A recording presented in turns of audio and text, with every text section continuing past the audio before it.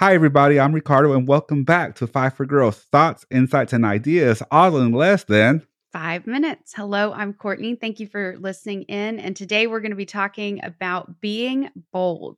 So let's get started.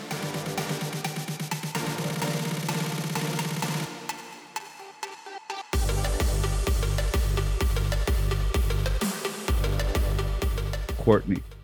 Yes. I'm struggling with this. What's going on? Let me tell you. So I picked up the Brendon Burchard's High Performance Journal. This is a journal that we've had for a couple of years, off and on, used it here and there, and this is my on time with it. So I'm going to finish it off for 30, 60 days, maybe even longer, depending on how it goes this round.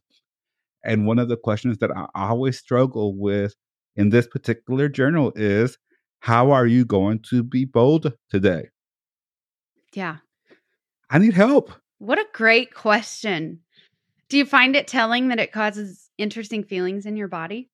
It does, because I'm like, okay, I don't know what to put down. Yeah. That's the truth. I'm like, I don't know what to put on this. Yeah. I don't know what to put in this blank. And I've been dealing with this for a few days now, and I'm still just, I don't know.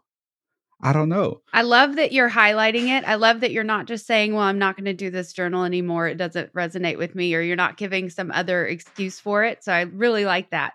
And even though you don't quite know the answer yet, you're still diving deeper because you wanted to chat about being bold, So I think that's great. What are you bold at? Man, look, when do you feel bold? I don't. Okay, maybe we should back up. How do you define bold? What meaning are you giving it? You know what? That's a good one. That's a good thought. Like, to be bold is to be like totally out there, putting yourself out there without any thought of what people think. And I think I already do that. That's I was about to say, I feel like you're doing that. That's the problem. Oh, man. And you can tell that I'm getting a little nervous because my voice is getting kind of high versus my normal little jazzy voice that I have. He's blushing a little bit.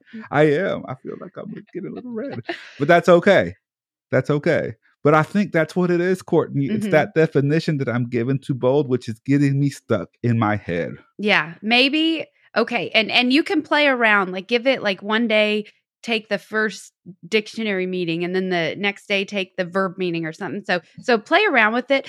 But granted, we're not looking at the definition right now, but I think lesson on the extremity of it, because you are doing a great job, and outside looking in, you are an extremely bold person. And we joke all the time, if it scares us, we got to do it. If we're worried about what people are going to think, 200% now we have to do it, right?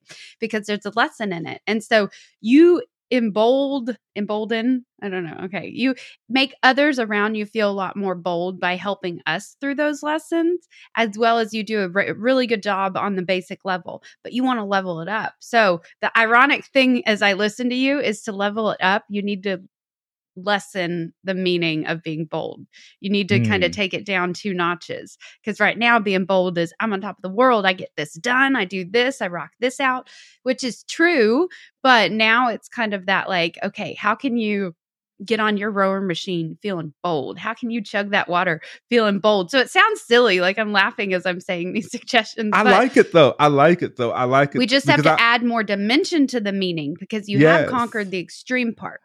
Because I'm overthinking it. You're totally correct. I'm totally overthinking it, because I'm like, I'm already bold. How can I possibly be even more bold? Yeah. And that's really getting overwhelming. But if I'm thinking about, how can I be bold while I'm on the bike today? How can I be bold while I'm drinking my water, my greens, my whatever? That's doable. Can you have a lesson in boldness with your son today? Talk to him about what just like have conversations about being bold. You don't even have to do anything. Just explore without an outcome. That's good. I love it, Courtney.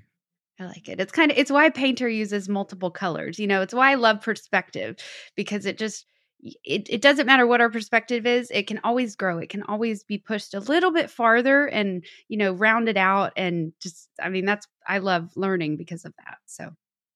Thank you. Yeah. That's good. Wow. Thank you so much for tuning in for another episode of Five for Growth. Remember to follow us on Instagram and Facebook at Force for Growth. And remember to be a force for good, a force for growth, and a force for greatness. Thanks, guys. Bye.